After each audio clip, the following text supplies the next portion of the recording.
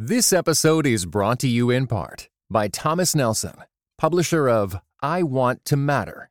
Your life is too short and too precious to waste. Written and narrated by New York Times bestseller Kathie Lee Gifford. Available now everywhere you get audiobooks.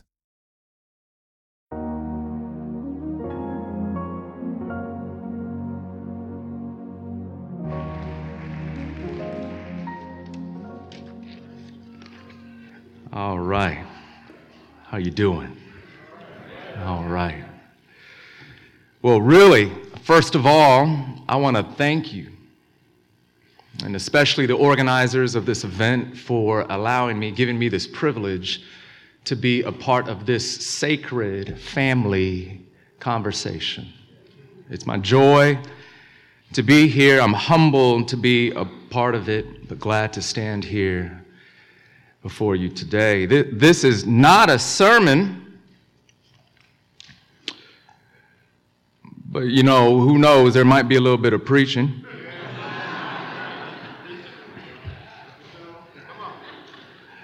Here we go. Let's pause and pray. Let's pray. Jesus, we need you. We need you. That's just about it. We need you. So come, show up. Pierce our hearts, fill our minds, move our bodies, that all of us might come under the lordship of Christ, under your word. Send your spirit now and help us, help me. We pray in Jesus' name. Amen. My black and brown brothers and sisters in Christ, you are made in the image of God. His embodied likeness, the crown of creation, divine scintillation, engraved with everlasting glory. You are made in the image of God. A mirror reflecting the King's radiant beauty. You are dressed in a robe of sanctity, says Irenaeus, called to represent him everywhere with royal authority. And therefore, declares Brother Calvin, you are a nobility. You are possessed of no small dignity. And you better believe that includes your black body, which Bavinck insists is not a tomb, but because of the Imago Dei, a wondrous masterpiece of God, consisting the essence of man as fully as the soul. Dear brothers and sisters, body and soul, you are the image of God. The image of a God who speaks, who communicates. Our covenant Lord reveals himself through words. Indeed, Christ himself is called the Word, divine communication in flesh and blood. And so, having been created in the image of this God and recreated in the image of his Son, you too are called to speak. To speak the truth in love. Now, that's a well-known phrase in Christian circles, isn't it? But what does it really mean? How do we do it? In the original context of Ephesians 2 through 4, speaking the truth in love is presented as the primary ministry tool made available by God's Spirit for the building up of the body of Christ. Through communication of loving and truthful words, the apostle tells us the body will grow out of infancy and into maturity. This body is repeatedly throughout Ephesians described as the messy, multi-ethnic mix of Jews and Gentiles. And this maturity is defined as both depth in the knowledge, the corporate knowledge of the Son of God, and depth in the inter-ethnic oneness made possible by the blood of Jesus. Let me say that again. According to Ephesians, ecclesiastical maturity includes corporate knowledge of Christ and cross-cultural unity in Christ, and you cannot have one without the other. Which leads us then to two practical implications. One, by these standards, biblical standards, the American church, and perhaps the Reformed church in particular, is an expression of Christ's body that may be rightly described as immature. Now, it should humble us.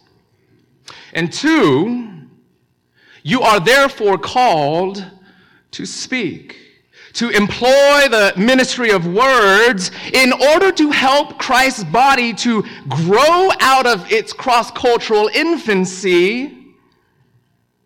That's, of course, an apostolic invitation to fill what might be described as the general prophetic office. That's prophetic with a lowercase p, if you will. That's the prophethood of all believers.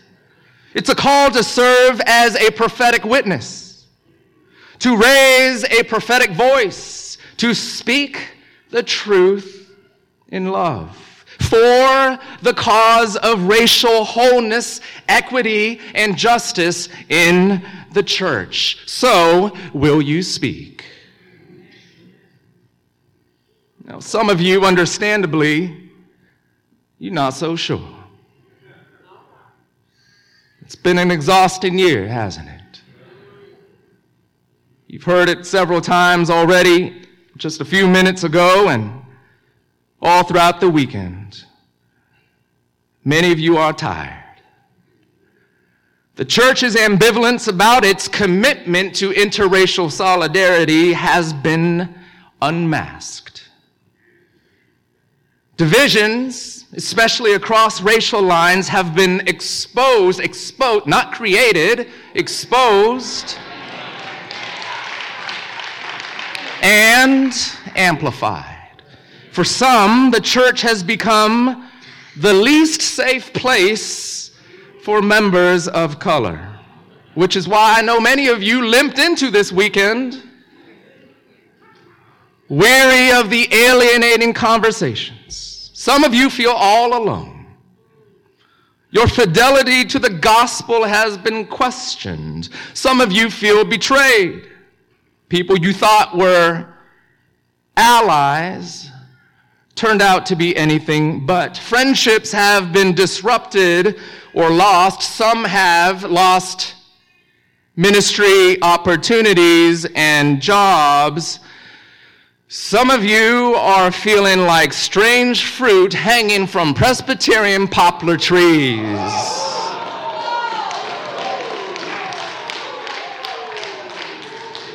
So, you're not so sure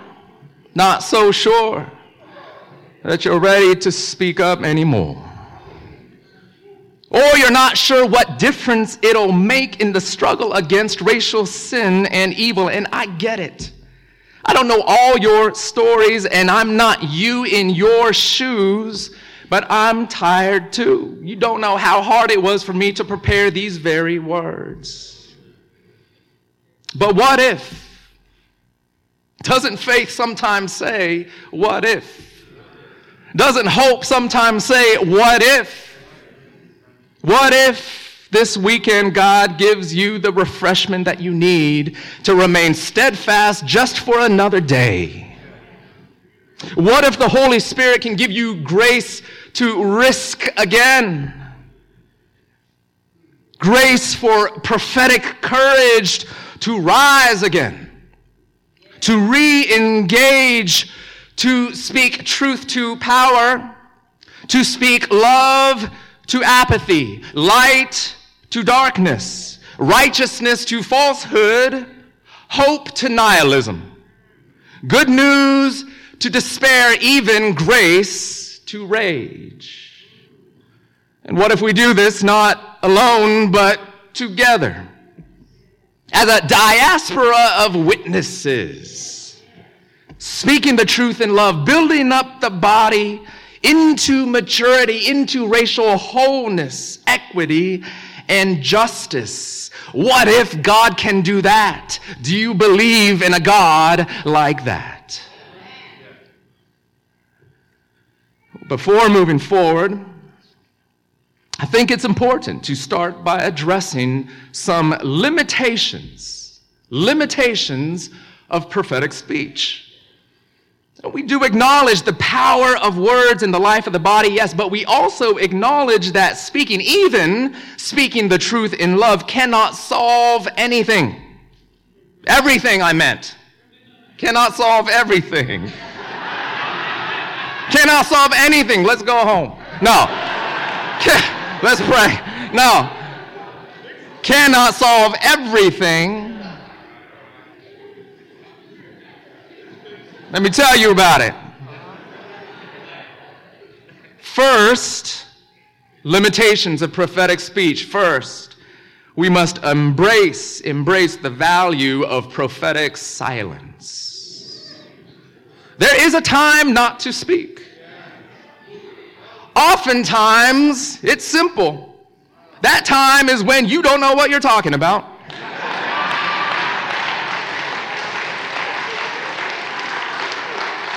Some of y'all need to listen up. Sometimes I need to listen up. You don't know what you're talking about, or if you know you need more time to reflect and pray.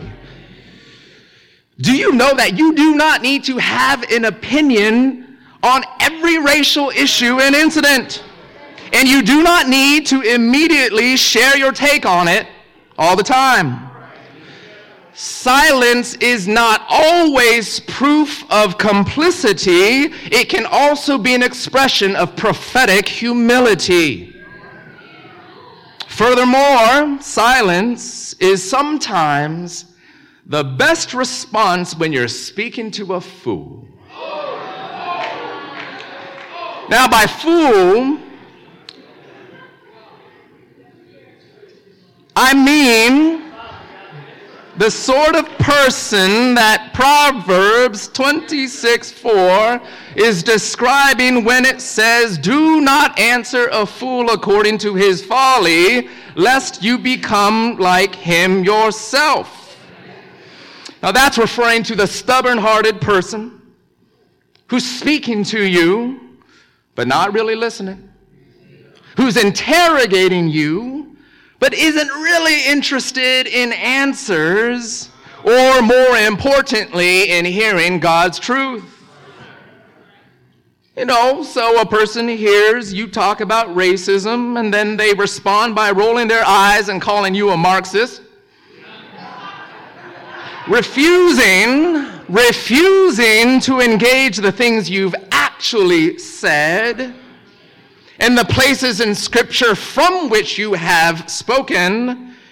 Though you try and try and try, do you know you have permission to walk away? Beloved, you do not have to respond to every troll. Jesus didn't. Remember how he was silent on trial before Herod. There is a time to walk away. Practice prophetic silence. The second limitation of prophetic speech that I want to point out is this. In the pursuit of racial healing, words, while essential, cannot serve as substitutes for relationships or action. Let me put this another way. If we recognize the threefold office of Christ, he is our prophet, our priest, and our king. And if we minister by the Spirit of Christ, then we can creatively describe all gospel ministry as having prophetic, priestly, and kingly dimensions. So, in the ministry of racial reconciliation and justice, the prophetic dimension of this work, the important prophetic dimension, includes leading in public repudiation of racial sins, the correction of errors in belief and practice. The priestly dimension of this ministry entails leading in repentance, listening to and weeping with those who weep, fostering cross-cultural relationships across differences and hostilities. And the kingly dimension entails leading in the administration of institutional change toward racial equity. For instance, by undoing racist and culturally exclusive policies, practices, leadership roles, norms. Now here's the point. We cannot make substantial progress in the ministry of racial healing apart from priestly work and kingly work. Prophetic witness always gets the most immediate applause. But prophetic witness by itself is never enough. And that is why, after the violence in Charlottesville, I am grateful for the prophetic condemnations of white supremacy that was offered by Christian leaders all around the country. But I also knew that what happens next, after the rhetorical smoke clears, is even more important. Because it would be far more consequential to the cause of racial justice for those same ministry leaders to dare to dismantle every vestige of the legacy of white supremacy that remains in the very institutions that they themselves lead. And some would pay a price for it. It's the truth. But I tell you, the church will not become more racially whole until leaders begin to lose their jobs or ministry budgets begin to shrink because they've chosen to do something more radical about racism in the church than simply talk about it. So prophetic speech is limited. Sometimes we need to be silent. All the time, we need to do more than just talk. We need to do more than just talk. Nevertheless, prophetic speech is powerful, God-ordained, and necessary. Again, according to Ephesians, it is the primary, though not exclusive, tool that we employ to build up the body into cross-cultural wholeness and maturity, and so we must speak. Let me say a few things on speaking in love, and then a few things about speaking the truth. How do we speak in love? First of all, we speak in love by hearing Christ speak his love to you. When speaking prophetically, you must not need your neighbor's positive response. He may not listen. She may not repent. They may not change. You have no control over it. Your identity or self-image must not be drawn from the efficacy of your words. Jesus frees you from needing anyone's agreement, anyone's adoration, anyone's approval. And some of you are dying on the vine because of this. See, prophetic witness requires unshakable security in the love of Christ. So, whose voice do you most hear in your own heart? Is it your own? It better not be. Or is it the voice of the one who declares, "Do not fear, for I have redeemed you. I have summoned you by name. You are mine. You are precious and honored in my sight, and I love you. I love you. I love you." Hallelujah. We speak in love, first and foremost, by hearing Christ speak his love to us. Second, we speak in love by seeking our enemies' good. Now, I'm talking about enemies, whether real or perceived, or Christian family that's acting like an enemy.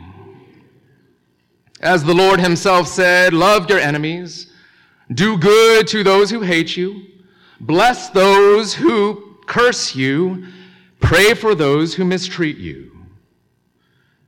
Of course, no one taught or embodied this enormous moral challenge of loving your enemy quite like Dr. King.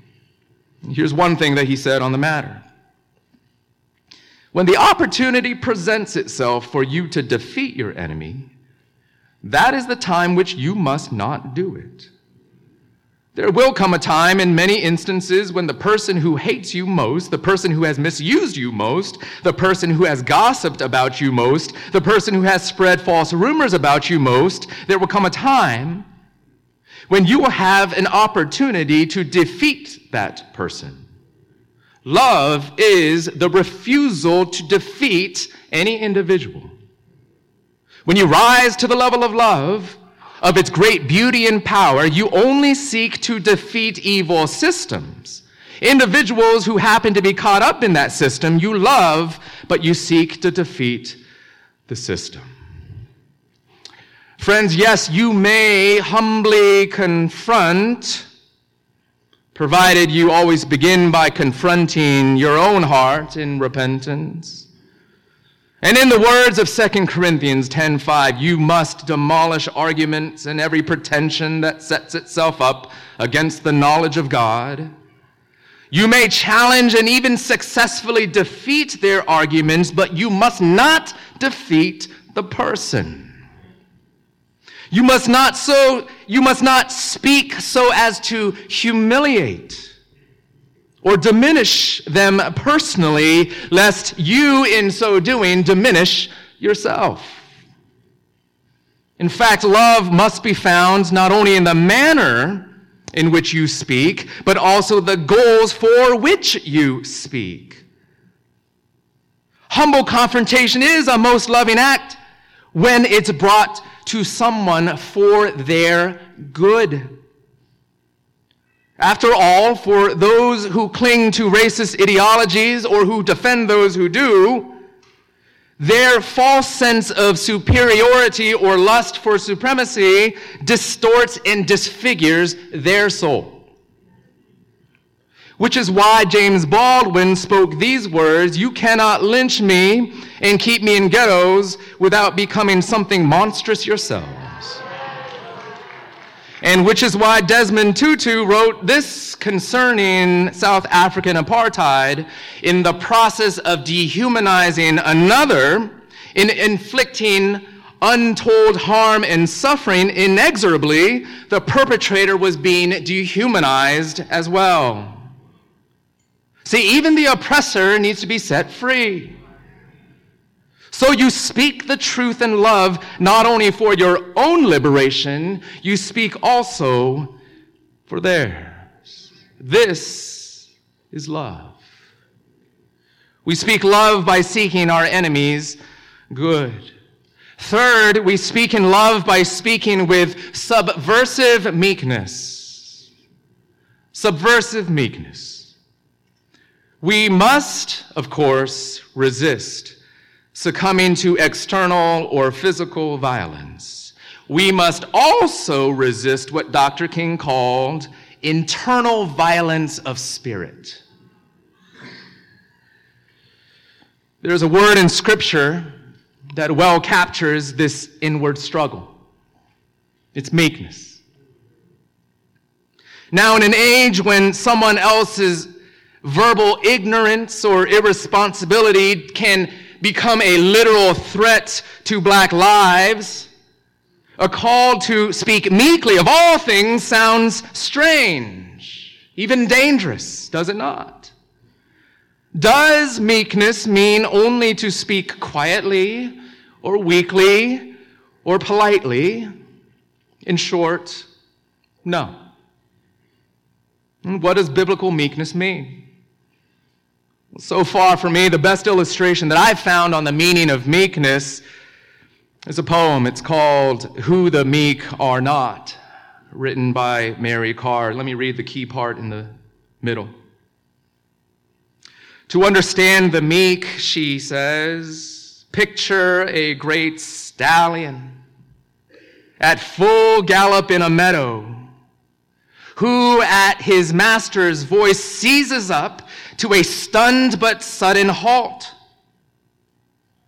So with the strain of holding that great power in check, the muscles along the arched neck keep eddying, and only the velvet ears prick forward, awaiting the next order. Can you picture that great, powerful, meek stallion? See, when applied to animals, that Greek word for meek means tame. As one Bible dictionary explains, such animals have not lost their strength, but have learned to control the destructive instincts that prevent them from living in harmony with others. See, meekness is a sort of strength, isn't it? That's why speech that's meek can also be firm. That's why speech that's meek can also be righteously indignant. Speech that's meek can also be loud. Let the loud people say amen. Amen. You need that affirmation, don't you? Because meekness, is controlling and channeling your inner hurricane of passion and truth toward a redemptive end. Meekness is Joseph McNeil, Franklin McCain, William Smith, and Clarence Henderson sitting down at the Woolworth lunch counter in Greensboro, North Carolina, and refusing to get up, despite intense pressure from the angry and jeering crowds. Meekness is Aisha Evans in that iconic image, in an elegant gray dress, standing in the middle of Airline Highway in Baton Rouge, feet firmly planted, staring resolutely ahead while being arrested by officers dressed in full military gear, looking better prepared for combat than for Ms. Evans' peaceful protest. Meekness, in the end, of course, is Jesus on the cross, controlling and channeling his eternal power, not outwardly in rage towards those who mocked him and spit on him and nailed him to the cross. Indeed, he even uttered those great words, "Father, forgive them, for they know not what they do," but instead channeled his infinite power towards our atonement for the forgiveness of our sins and for eternal life. Behold the meekness of Jesus. And you can see how such meekness is subversive, don't you? You see, the genius of nonviolent resistance is that it exposes the folly of the perpetrator. It dramatizes the evil in full view of others. Meekness of speech is verbal, nonviolent resistance. It denudes and exposes the folly and evil of those who oppose you, whether their disproportionate anger or the incoherence of their argument, their stiff-necked resistance to the truth. Beloved, learn the secret of subversive meekness. Learn the secret of speaking in love. But there's the other half to the phrase we're examining, speaking the truth in love. What does that mean to speak the truth? How do we speak the truth? First, we speak the truth by confronting lies. Ain't that right, Dr. C? We are called to unmask deception, call out distortions, correct disinformation. We confront the lies, therefore, the lies that God is asleep at the wheel, that the pursuit of racial justice is more godless sociology than gospel fidelity, that the real problem is that you're too sensitive, too hysterical, too political, too unbiblical.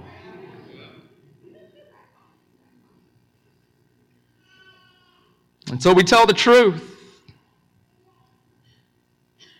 Tell the truth that we have racial wounds festering in the church.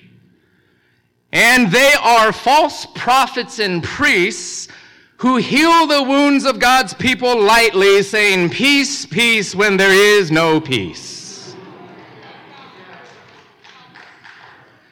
Tell the truth that the Great Commission, with its mandate to make disciples of all nations, is itself a cross-cultural commission, and one that is fulfilled not only by crossing national borders, but also by crossing real yet invisible redlining borders in our own cities. Tell the truth that American Christians have not truly reckoned with the white cultural captivity of the church. And tell the church, and tell the truth to the church, that the church has not adequately repented for its sins of racism, both past and present. But don't forget to tell the truth that Jesus has already broken down in his body the dividing walls of hostility that separates one from another, and that he's made available to us all the spiritual resources that we need to become one, if we would just only grab a hold of them by faith. Tell the truth that the Word of God is sufficient, and that it's vital to teach and learn about race and racism using biblical thought and categories. But also tell the truth that if the theological and political lenses through which we read that word have moral and categorical blind spots, then you can stare at the word all you want and still be left racially blind. Tell the truth that the cruciform redistribution of power and resources in beloved community can no more be written off as socialism then the stories of the early church sharing everything in common can be ripped out of the pages of the Bible. Tell the truth, friends.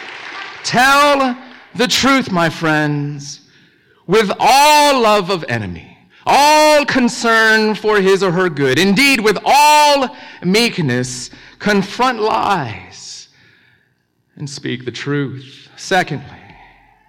Secondly, we speak the truth by challenging our own tribes. See, true prophetic witness shines light on moral blind spots. It disrupts false narratives. True prophetic witness challenges the status quo. But too often, some of you fancy yourselves a prophet in the wilderness when really you're preaching to the choir.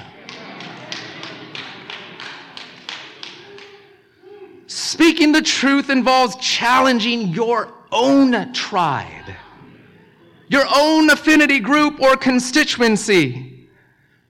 And I cannot explain this better than Sister Sharon Hoddy Miller did in a fantastic piece she wrote several months ago. Listen up. Prophetic disruption is not simply a matter of speaking hard or unpopular truths. I think what makes a message truly prophetic is its audience.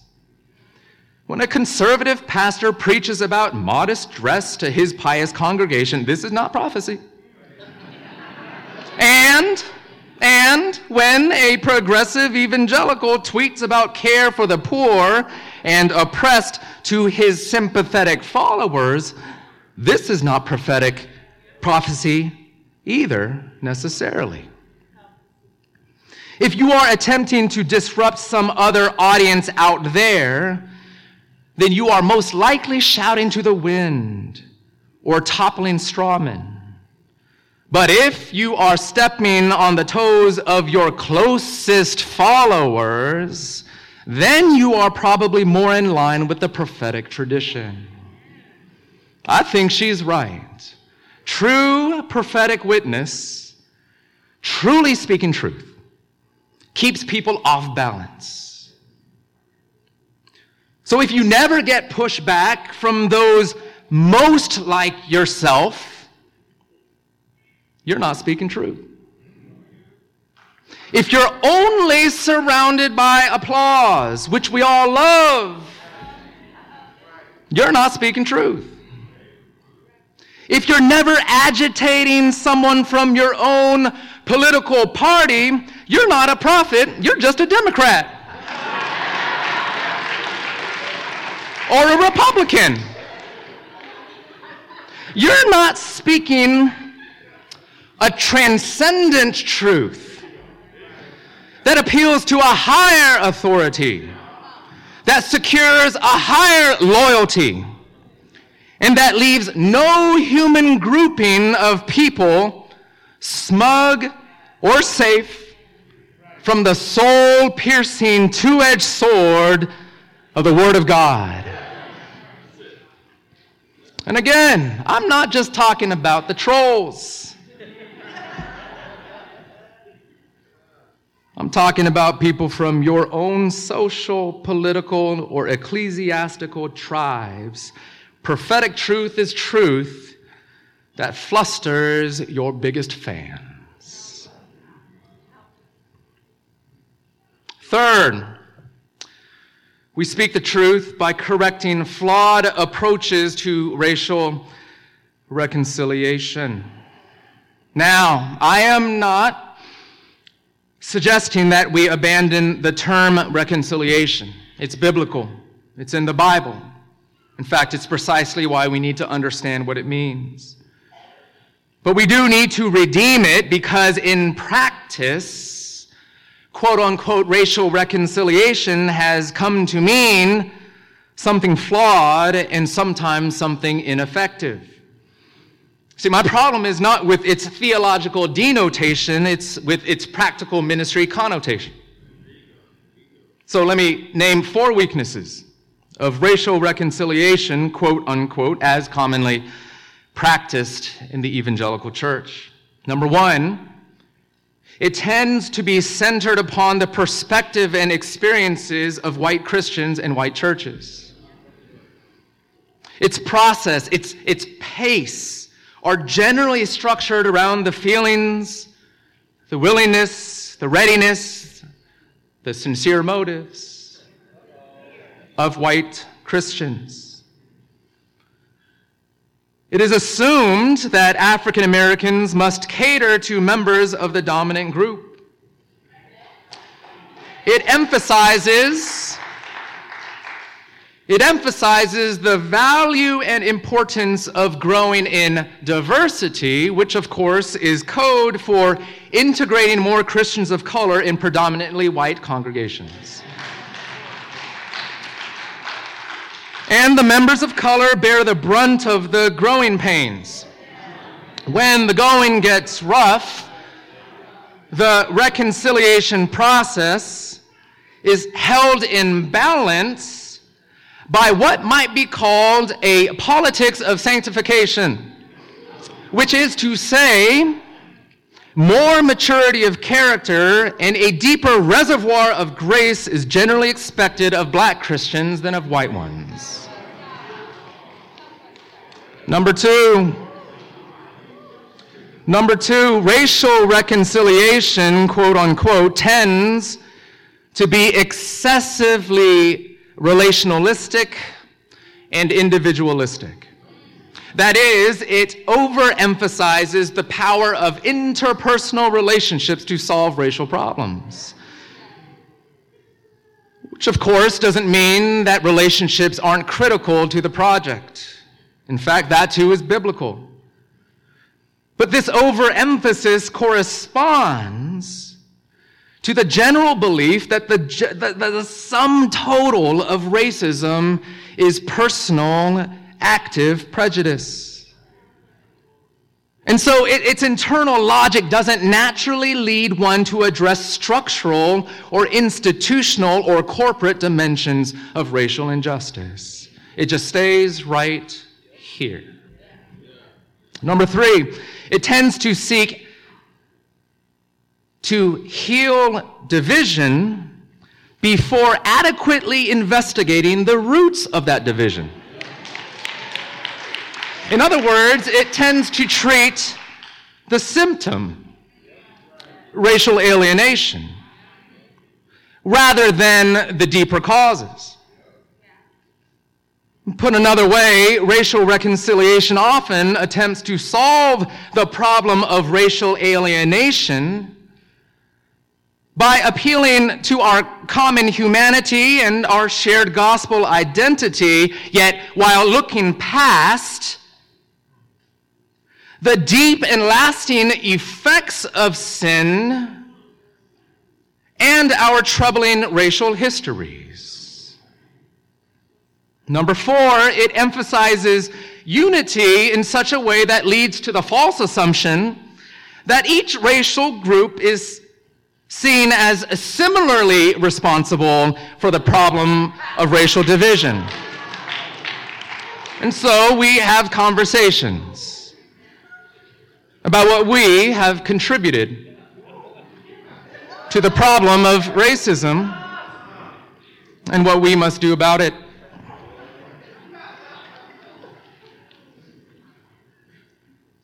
Because there are failures, on many sides.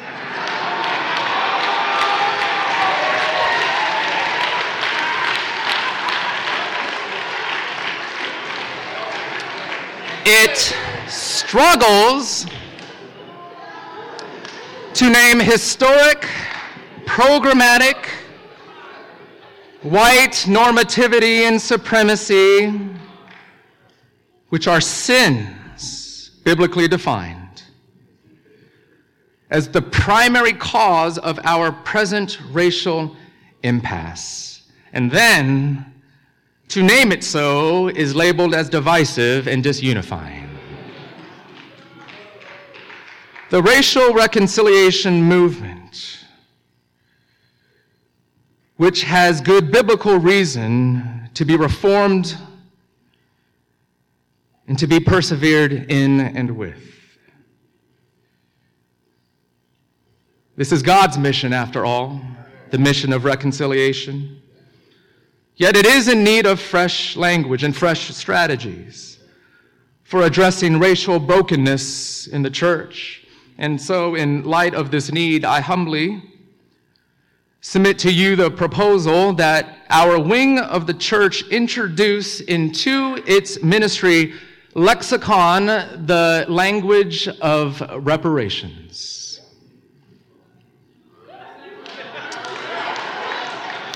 Which brings me to the fourth point about how we speak truth. Fourth, we speak truth by naming reparation as a fruit of true racial repentance. Now, by reparation, hear me, I am first and foremost referring to the basic biblical obligation to repair breaches, to bind wounds, to restore losses, to return what has been sinfully taken. I'm arguing this primarily from a theology of repentance, you see. If my sin has injured someone, the gospel obligates me not only to grieve those wrongs inwardly, but to redress those wrongs outwardly and concretely. In John the Baptist's words, true faith bears fruit in keeping with repentance. Matthew 3:8. Similarly, when the Apostle Paul commends the Corinthians for their repentance, he lists in 2 Corinthians 7:11 the practical change it produced in them. Earnestness, eagerness to clear yourselves, indignation, alarm, readiness to see justice done. More to the point, once Zacchaeus was transformed by the gospel welcome of Jesus, he committed to giving half his possessions to the poor, and if he cheated anyone of anything, he promised to pay it back fourfold. Now here's the most important part. How did Jesus respond? Because Zacchaeus could have been wrong. Jesus didn't say, now Zacchaeus, it's okay. The only thing that matters is what's in your heart.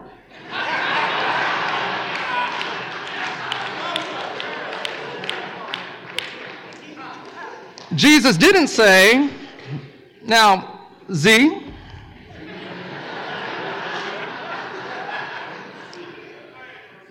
that sounds like the social gospel.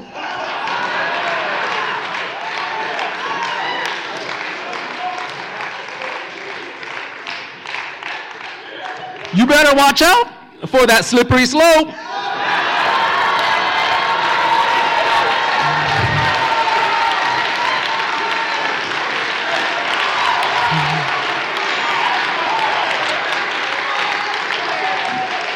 No. When Jesus heard Zacchaeus promise restitution for his wrongs, Jesus declared, today salvation has come to this house.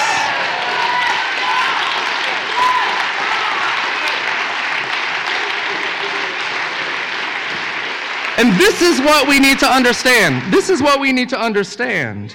Zacchaeus' spirit-wrought repentance, which, by the way, was produced by the kindness of the Savior. His spirit-wrought repentance is revealed, even completed, in his commitment to provide reparation for his wrongs. See, even my preschool-age son has learned that saying I'm sorry is an important step, but that he also needs to ask the injured party, usually his big sister, how can I make it better? Will the church learn to ask the same question? How can we make it better? In 1969, the National Committee of Black Churchmen asserted that historically the Christian church has served as the moral cement of the structure of racism in this nation, and that therefore the church should share accountability for the problems of racism in America. And they were not wrong.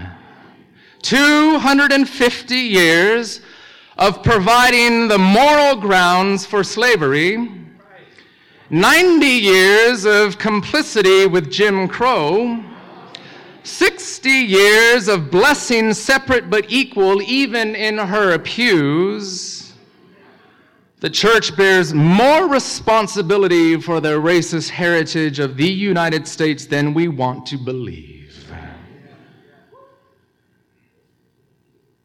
For now, however, my attention is focused on the church's responsibility, not out there more broadly. That is an important conversation that we must have. But for the church's responsibility for providing and repairing, marginalizing, and racist structures within the church.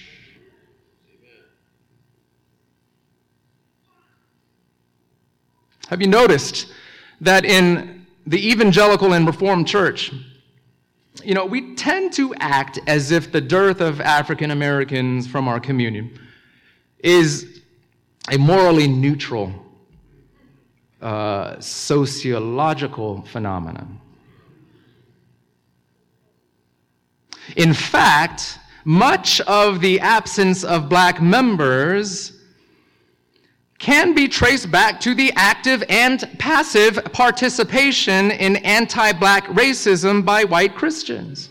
What I mean is this: evangelical and especially Reformed worship traditions aren't alienating to black Christians and other Christians of color only because of mere differences or preferences of cultural perspective. They are alienating in part because of the racist legacy that not only kept them out of the pews, but also excluded them from the generation after generation development of liturgical life, community life, and confessional theology. The Presbyterian Church is weak in addressing the core concerns of the black community because the Presbyterian Church literally was one of the core concerns of the black community.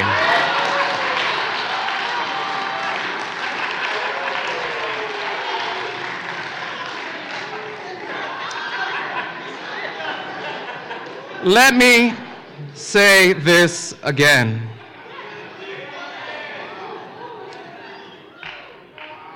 The weekly discomfort that many of you feel, the weekly discomfort that an African American feels in a mostly white PCA church is not only a product of present cultural differences. That discomfort is also the byproduct of past immoral exercises of social and ecclesiastical power. We need to reckon with that. So what would it look like for the church to make restitution for our racial wrongs? I invite discussion, conversation about that. But just to throw out a few things.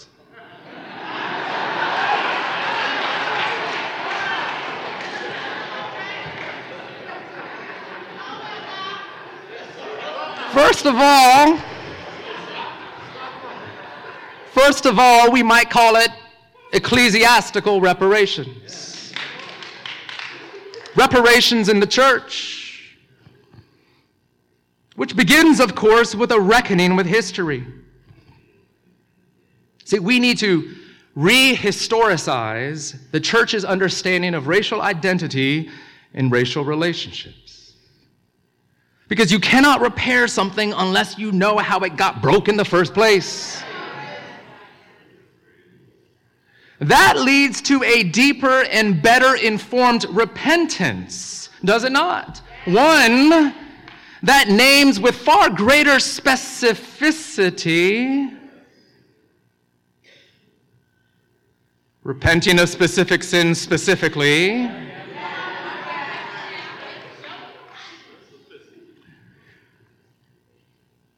one that names with far greater specificity the problem of white cultural normativity and supremacy in the church, and bearing fruit in keeping with repentance, we pursue concrete redress of actual structures and histories through which we have become so alienated.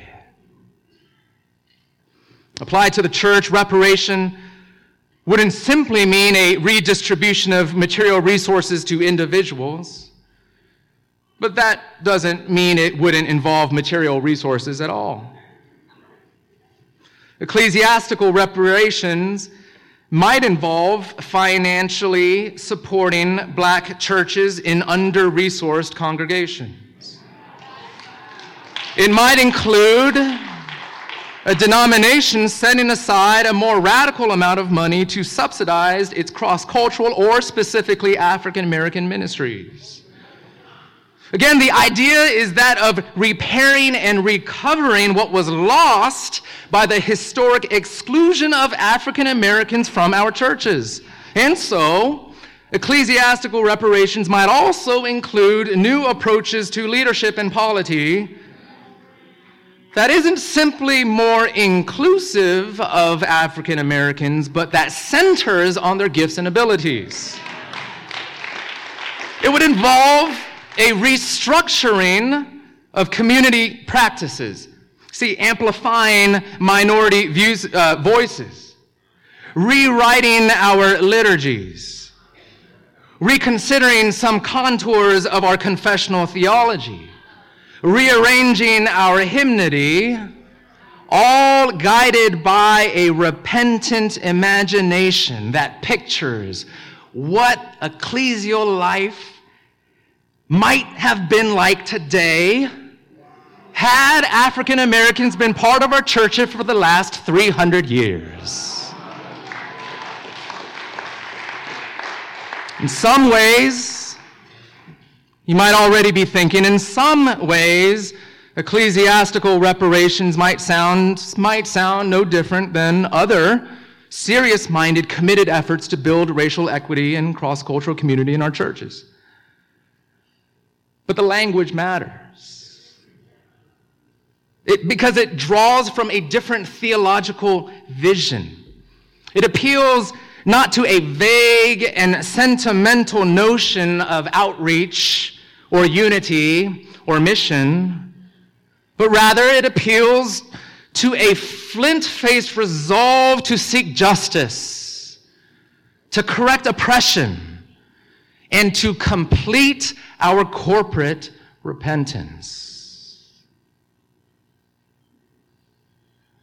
Reparations, absolutely, I believe, has the ability to take us down the road to deeper, more fuller, more rewarding, more lasting, more Christ-honoring reconciliation. Of course, we know that ministry like that is costly. It's hard work, and we labor. But, beloved, we labor with sure hope that our labor is not in vain. Because God is in the business of reconciliation. He befriended his enemies. I'm talking about you and me. Brought us into his family freely. Don't you think he can then give us grace to do the same one to another? And God is in the business of reparation. Repairing broken things, wounded things, raising dead things to life. And speaking of resurrection, don't you know, the resurrection of Jesus means that racism and white supremacy have an expiration date.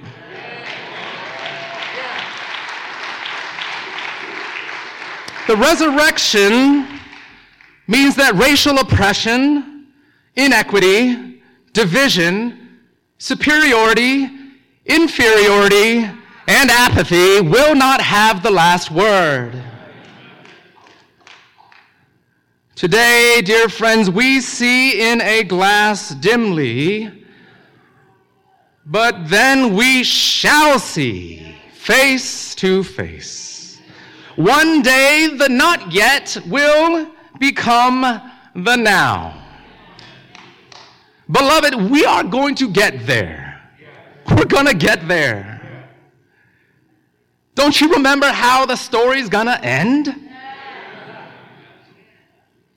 Christ's broken, divided, interculturally infantile body, I'm talking about us, will be presented to God in radiant, yes, maturity.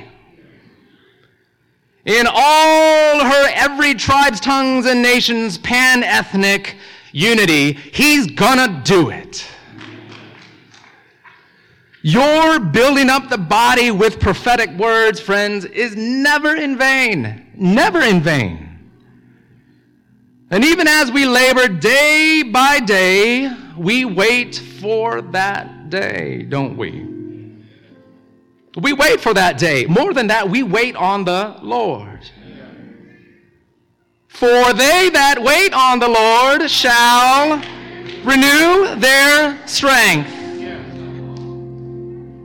In our racial weariness today, we wait on the Lord and renew our strength. So rise up and soar on wings like eagles.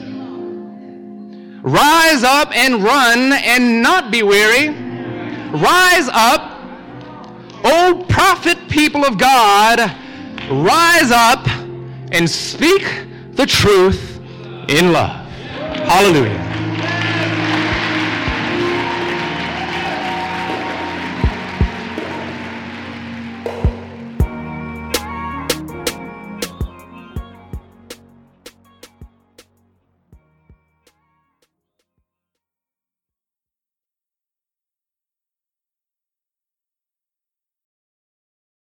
This episode was brought to you in part by United We Pray. United We Pray is a podcast devoted to praying and thinking about racial strife, especially between Christians. Come join us in praying for the unity of God's people.